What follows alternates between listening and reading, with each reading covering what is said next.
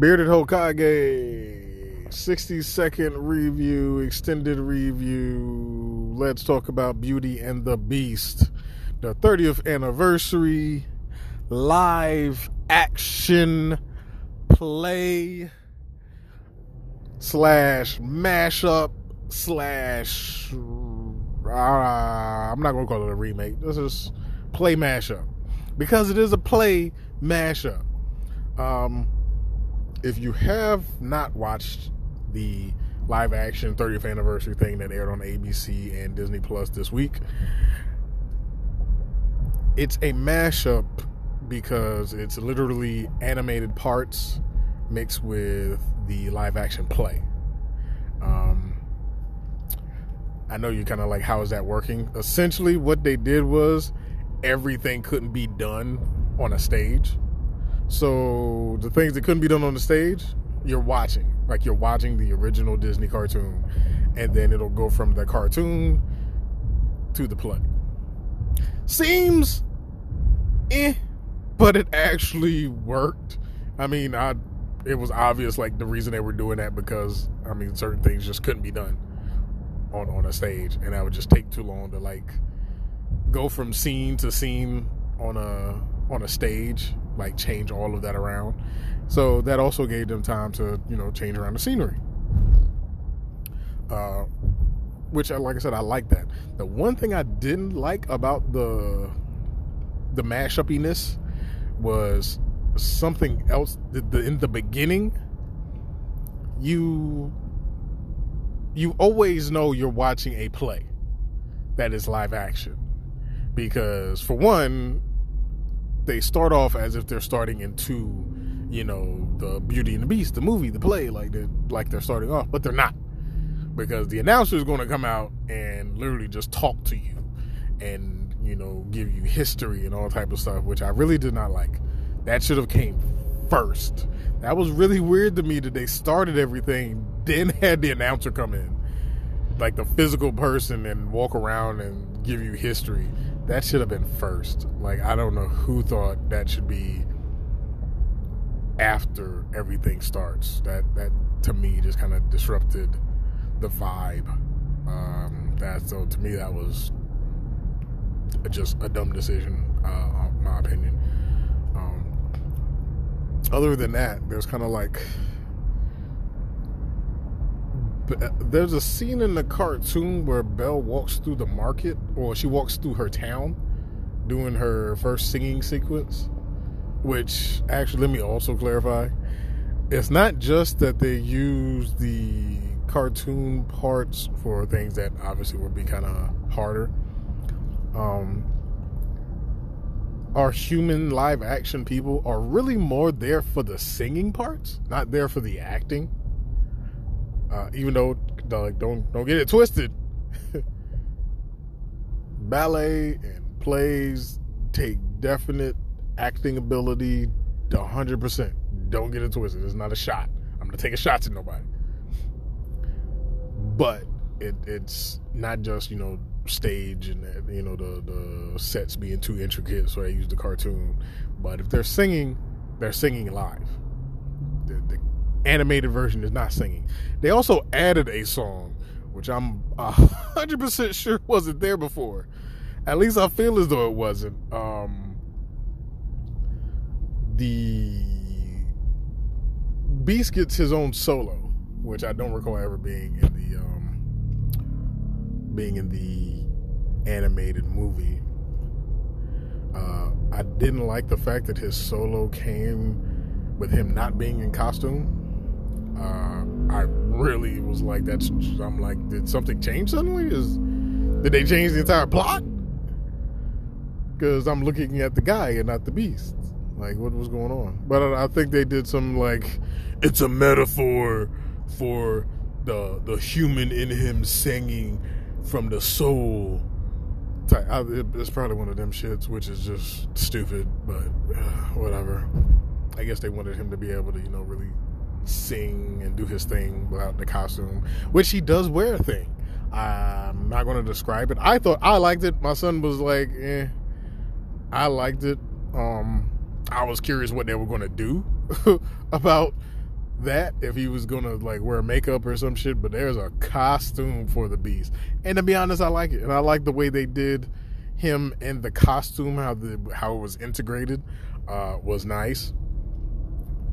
Overall, I like Beauty and the Beast as a cartoon. I think that's Beauty and the Beast is hands down the most romantic, most like heartfelt, lovish of all the Disney features. Even though all of them have love in it, but I think that one in particular, like the romantics, I think the romantics love Beauty and the Beast when it comes to Disney. I don't think there's nothing else that kind of hits you with that type of, you know, possibility of love type of shit. You know what I'm saying? Because that's really the focus anyway. But they bring that home.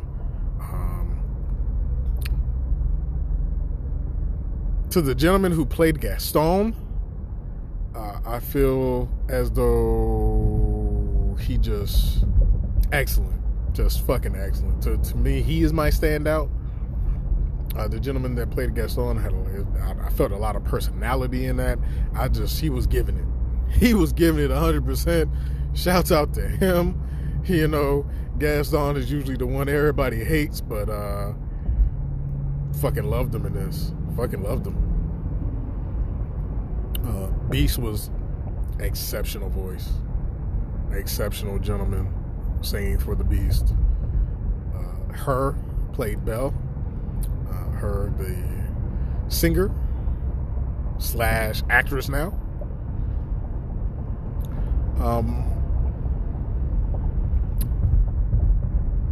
I'm pretty sure-ish means don't quote me and don't Google shit, that this was her first time kind of like, you know, acting, what have you.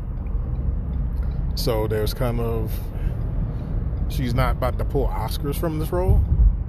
I think she still has a way to go to get comfortable with certain things. To me, it really felt like you could see that, the whole thing about, you know, still a ways before she gets comfortable doing this type of thing. But at the end, I will say she was definitely comfortable.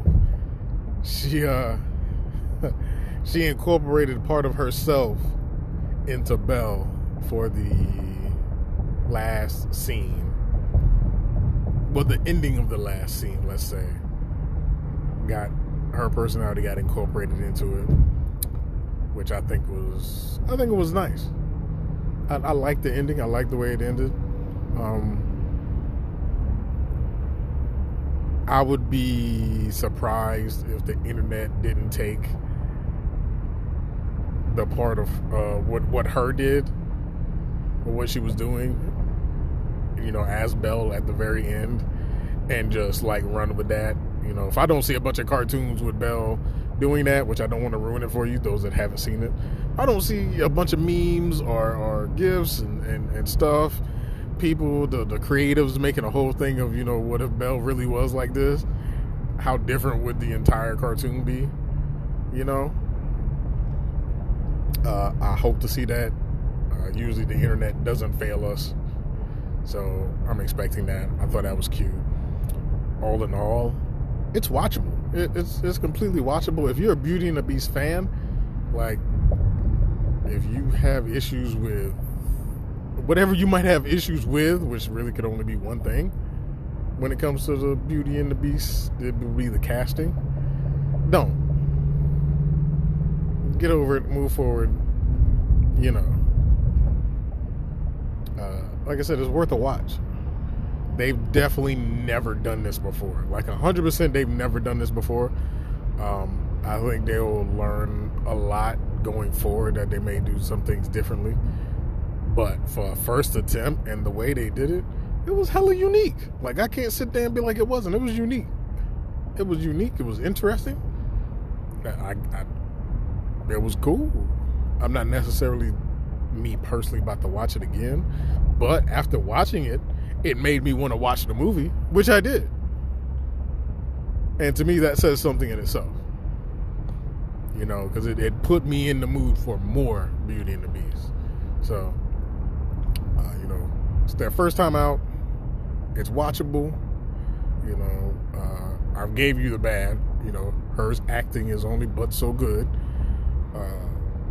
And the beginning with the whole narrator, I'm kind of like, I wish the narrator was in the beginning and not a ways in and just pull you all out the fucking vibe. But other than that, man, it was some beautiful stuff. Like, you know, I loved the way the wolves looked and everything with that section was live action. Going to the beast house when being attacked in the woods by the wolves, like it was a lot of stuff, you know, and the ones that they decided to do visually were interesting. You know, the things that they decided to use as a cartoon also made sense. So Beauty and the Beast is currently Beauty and the Beast, the 30th anniversary live action play mashup with the cartoon movie is available on Disney Plus. That is not the name, that's just what I call it because that's really what it is. But I think it's just Beauty and the Beast 30th anniversary. It's online. Disney Plus. You may be able to catch it on the ABC app, but I'm pretty sure it's on the Disney Plus app. Hey, you like Disney? You're a fan of love. Maybe you like musicals. You got some kids. My kids did not sit through it, but I have smaller... Well, yeah, I got smaller humans, so they're not really into older cartoons like that. And my older human is 100% not into cartoons like that. So, it depends. Try it on your kids. See how it goes. But really watch it for yourself and just slide them in it. Okay? Bearded Hokage. Have a good one. Enjoy your holidays. Thanks to everybody for listening. Also, Merry Christmas. Let me run the gamut. Happy holidays. Merry Christmas. You know, enjoy your Hanukkah. I hope you have a cool Kwanzaa. All of that. Bearded Hokage, 60-second review.